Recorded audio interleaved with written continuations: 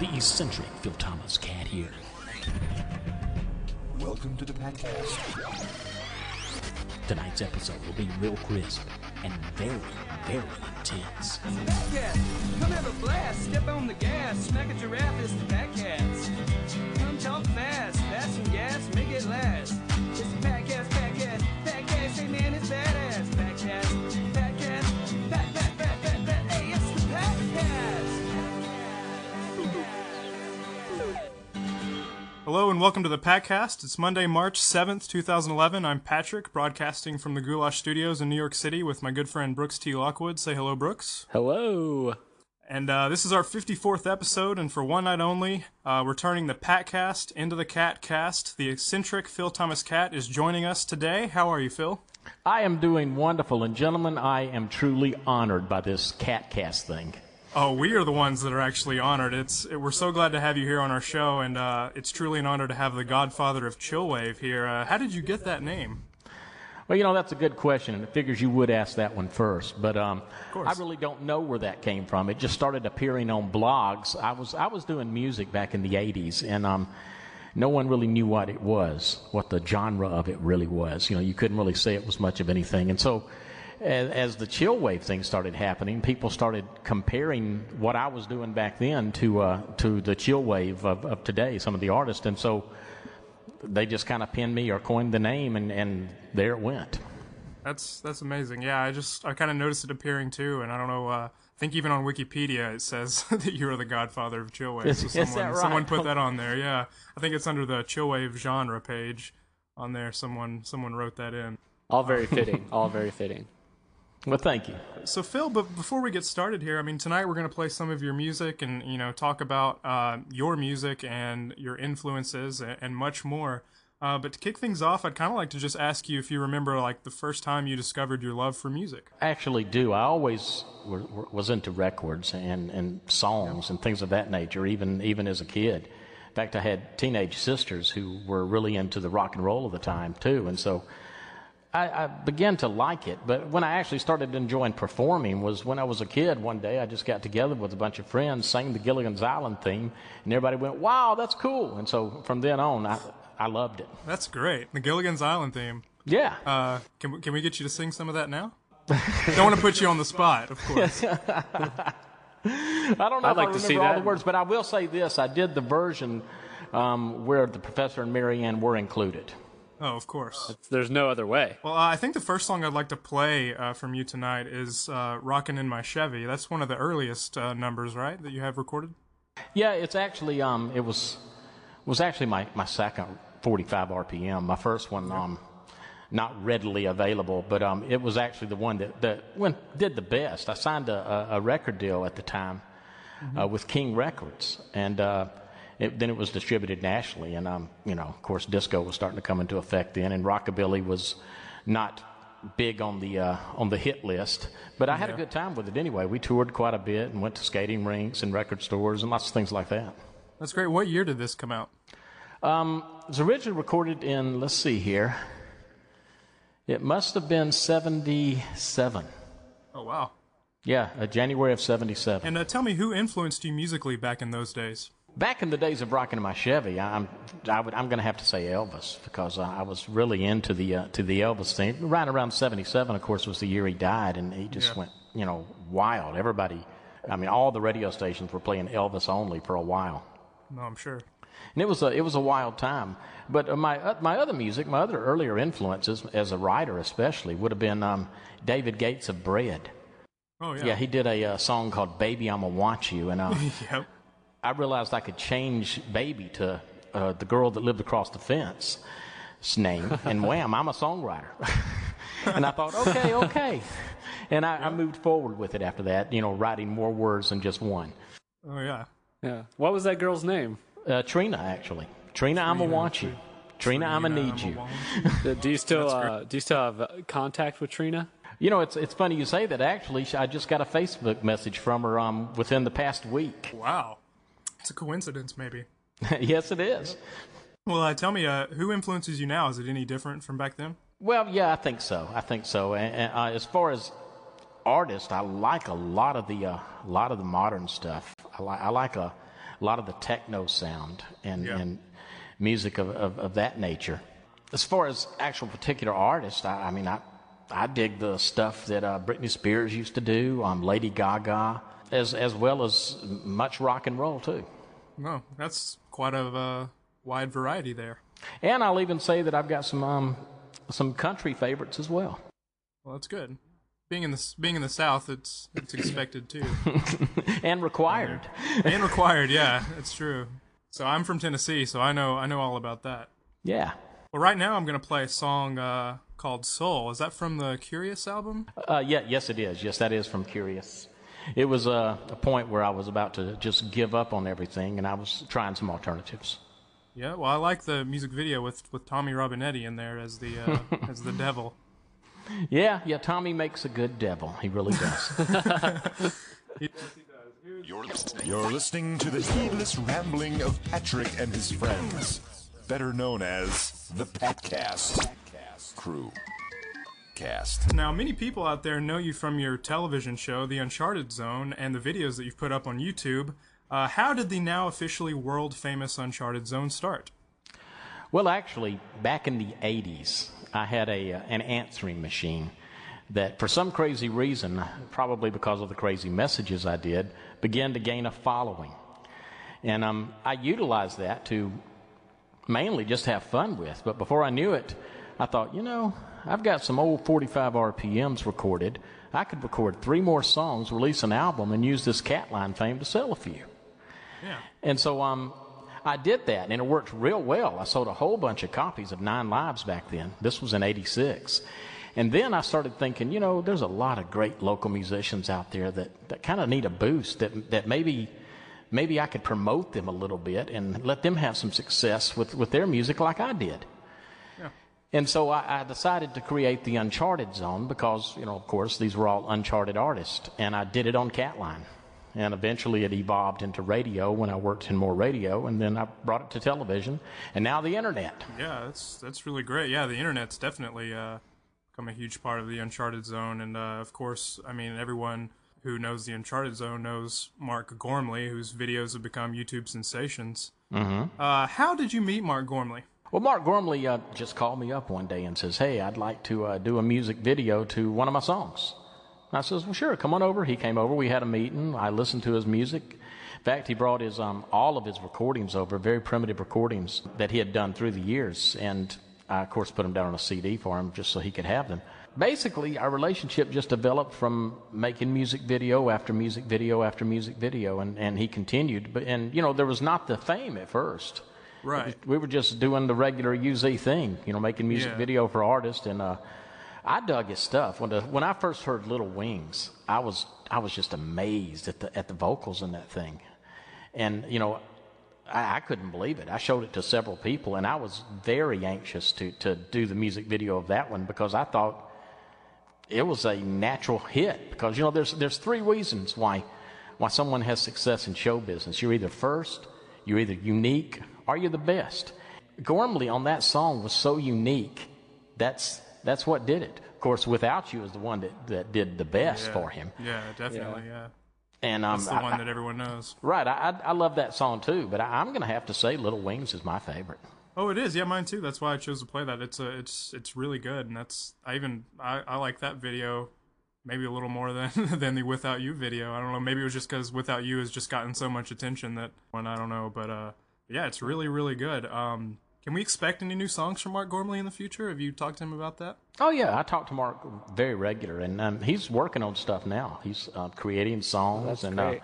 So, yeah, it's going to happen. It's going to happen. It may take a little while because, he does it as he feels like it. Right. That's a true artist right there. Oh, I yeah. also want to point out that you've done a music video with Horatio Sands, who's a former cast member of Saturday Night Live. How did that happen? Did he just call you just like Mark Gormley? Well, no, actually, his people called us. It was Oh, of course. actually that was produced or financed and paid for by Dovecot Records in New York City there, and they had a group, an artist, Cast Spells on their roster. Mm-hmm. It started out, we weren't sure what we were going to do, but eventually the record company came up with the idea to use Horatio Sands in the video, lip syncing to the song. Right. And he was already familiar with UZ, so he wanted to do this because he thought it might be fun. And I got to say that he definitely had the feeling and the idea of the quirkiness of the UZ videos, because he was right there in the performance, and it showed very well. He did a great job, I thought, and the song is excellent as well. Doing all the math in my head here, you've been at a lot of groundbreaking moments with the music industry over the past 35 plus years. Yeah, I guess so. You talking about when they invented recording technology? Well, not that long ago, but I don't know. It just seems like you've really, like you said, you're supporting local artists. You're really, pushing the way forward. And, I feel like your best days are yet to come. I don't think you've really reached your tipping point yet. Well, thank you very much. I appreciate that. I'm excited about everything that's going on, including the resurgence and an interest in my music. This is my third album that's coming out soon. And to me, it usually takes me 15 years to do an album. And mainly, and I'd almost basically wasn't even sure I was going to release another album until the Gormley phenomenon happened, and all the new interest and everything began to emerge. And I just decided at that point that, I should. There's people asking for it now. Yeah, you might as well. I'm asking for it. Brooks is asking for it. I'm asking for it.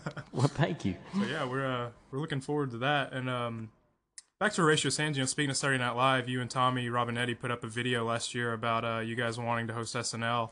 And then I got on Facebook and created a fan page for that. It didn't quite take off like I wanted to, but I'm still hopeful that we can get you in the Studio 8H someday. Well, somehow, some way. I would love that. Actually, the video that prompted that page there was actually just Tommy and I goofing off. We weren't really serious about it. We never thought about anything like that. We had just seen the Betty White thing happen, and we thought, wow, I know we're not Betty White or nothing, but, maybe there's hope. That's true. You never know. If Mark Gormley can take off, why can't this? Anything can happen. Like a proper thing of a yo-yo, the podcast comes back. More after this next thing. Bands, singers, songwriters, music fans, and Mark Gormley worshippers. The Uncharted Zone has become a favorite view for fans of Uncharted music around the world. The unhinged Phil Thomas Cat has been hired by musicians, record companies, and corporations to create thousands of music videos. Warning. In very rare cases when viewed, some videos may cause minor bleeding from the ears, muscle cramps in diverse places, ingrown toenails, and abnormal sexual desires. View The Uncharted Zone today. And if you're a musician, call for info about appearing on Music TV. Special rates for girls. This is the podcast. We've got Phil live on our show. Why do you hold The Vagabond so near and dear to your heart, to make a whole song about it? There's few things in life that you would maybe make a song about. So there's got to be a reason behind that, right? Yeah, there really is. The first thoughts of Vagabond, and the first thing that I got to say is I never saw the place. It was before my time here. But I had friends that were older than me, actually, that I knew back in probably the 70s, that were telling me about this cool place that used to be here in the 50s and 60s in Pensacola. And it was, like the Arnolds of this area. To me, and it seemed amazing. He were telling me all sorts of stories about things that happened there and all the fun they had there. And so I decided to research it a bit. Went to the library, found some old phone book ads of it, found some photographs of it. I thought I'd put the video together because I thought it was cool. And if these older people that told me these stories thought it were cool, that, this could get a little local recognition. And so I released this back in probably 97 or so, but it didn't take off as well as I wanted it to, because I didn't have the technologies then to make the video the way I wanted to. And of course I redid the video years later with the green screen and stuff, and so it was a little bit better. But the main resurgence happened when the Friends of the Sanger Theater here in Pensacola put on a big event this past year, promoting all the television shows and movies and musics and songs that mentioned the Pensacola area, generally by name or were shot here. And Vagabond happened to be a song that some of the producers of this event picked up on, and it was added to the movie. And I, along with a lot of other local artists, performed it there on the Sanger Theater stage. And after that, it really resurged again quite a bit, and we sold quite a few downloads of it. Well, that's great. Maybe you should reopen this Vagabond place and bring some life back into it. Reopen the Vagabond. Now, that's an interesting thought. I tell you where I'd rather reopen is the old 2001 nightclub that was here back in the 80s. I had some fun there myself, and I do remember that a little bit, even though it was the 80s. That's true, and isn't that what the Enterprise Room is about? Yes, it is, actually. That's what I thought I remember reading. Well, if you ever open up either of those places, you can count me in on being there, for the opening night. Opening night, of course. That's Cool. what I'm going to hold you to that, Brooks. Yeah, please do. We're going to jump right into another segment right now called Fan Questions. We asked you on our website, our Facebook, and our Twitter, all our social media outlets, to send in your questions for Phil Thomas Cat. Brooks, I'm going to let you take over this one. Well, we kind of already hit on this, but Carlos Verras asked, what's the story behind Vagabond, and why does it hold such a special place in your heart? But we'll touch on the second part here. He had some insight maybe in thinking that you lost your virginity there as a Phil Thomas Cub. Phil Thomas Cub. No, actually, it did not happen at the Vagabond. That was before I was around even. So, of course. Vagabond to me is just a legend that I heard from the elders. Next question by Gene Goodrich. They ask, how do you feel being the interviewee? Well, it's a turn of events because I've done a lot of interviews through the years, but in more recent times I've done less interviews and passed that on to other people. I kind of like it. We're talking about me. This is fun. Of course. This will go down in history for sure. Our next question, Errol Laurie asked, how did you get started, and what was the first thing that put you on the map as the Cat? Well, I actually started recording 45 RPMs, and I was running around the radio stations like a Loretta Lynn, trying to get them played. And I began to tour skating rinks a little bit.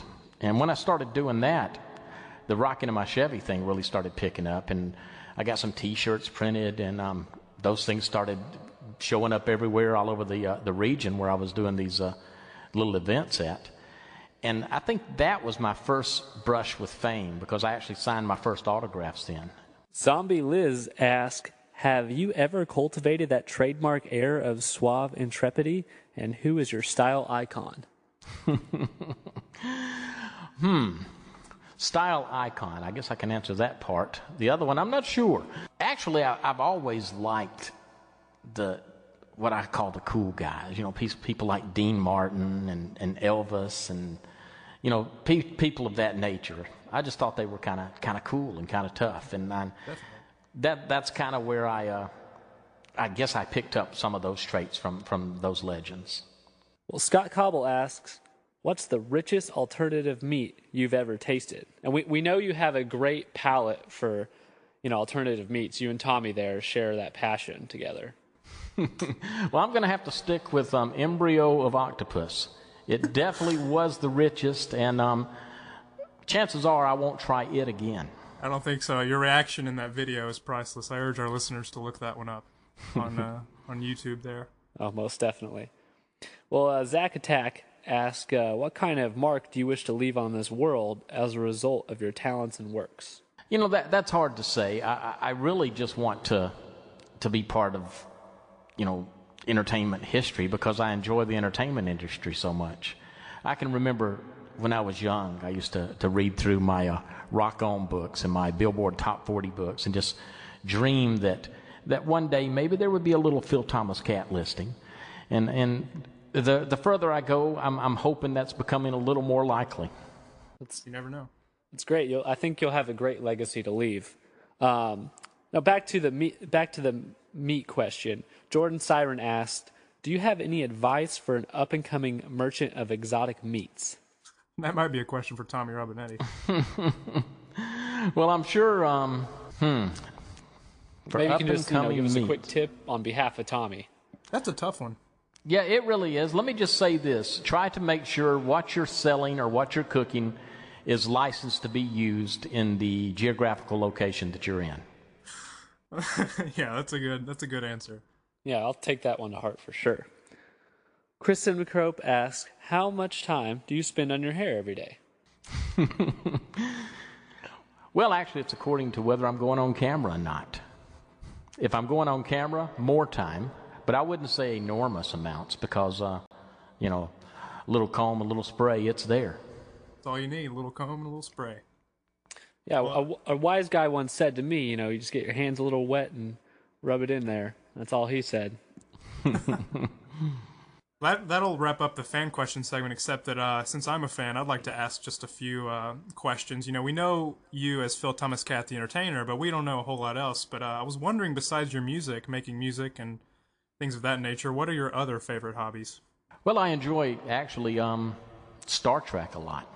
It's almost to the point of religion, because I believe in the Gene Roddenberry philosophy of an optimistic view of the future so much that I really enjoy all the programming of that. So that's got to be one of my hobbies. I enjoy other science fiction. I dig comedy, and I like to look at pretty girls.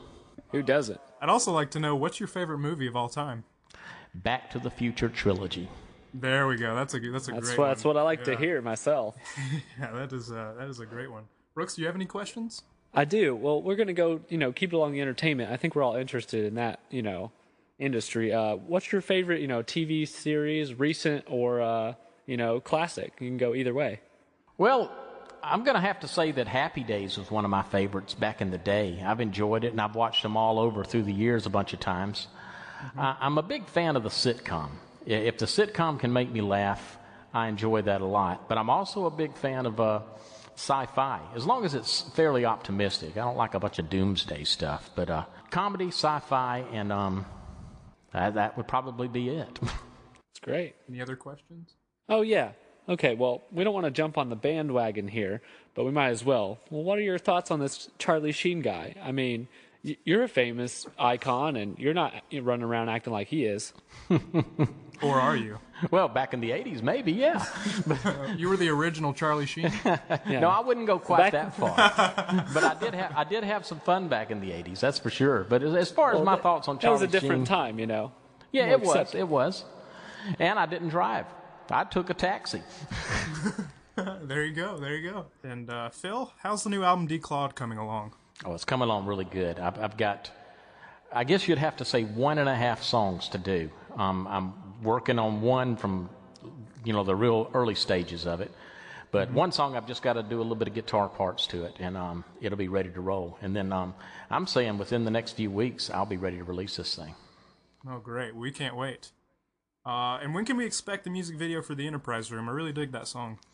I'm expecting the Enterprise Room within the next few weeks as well. What my hopes are is to release the Declawed album at the same time that I release the Enterprise Room music video. All I lack is shooting a drummer and a couple more pretty girls, and I'll be through.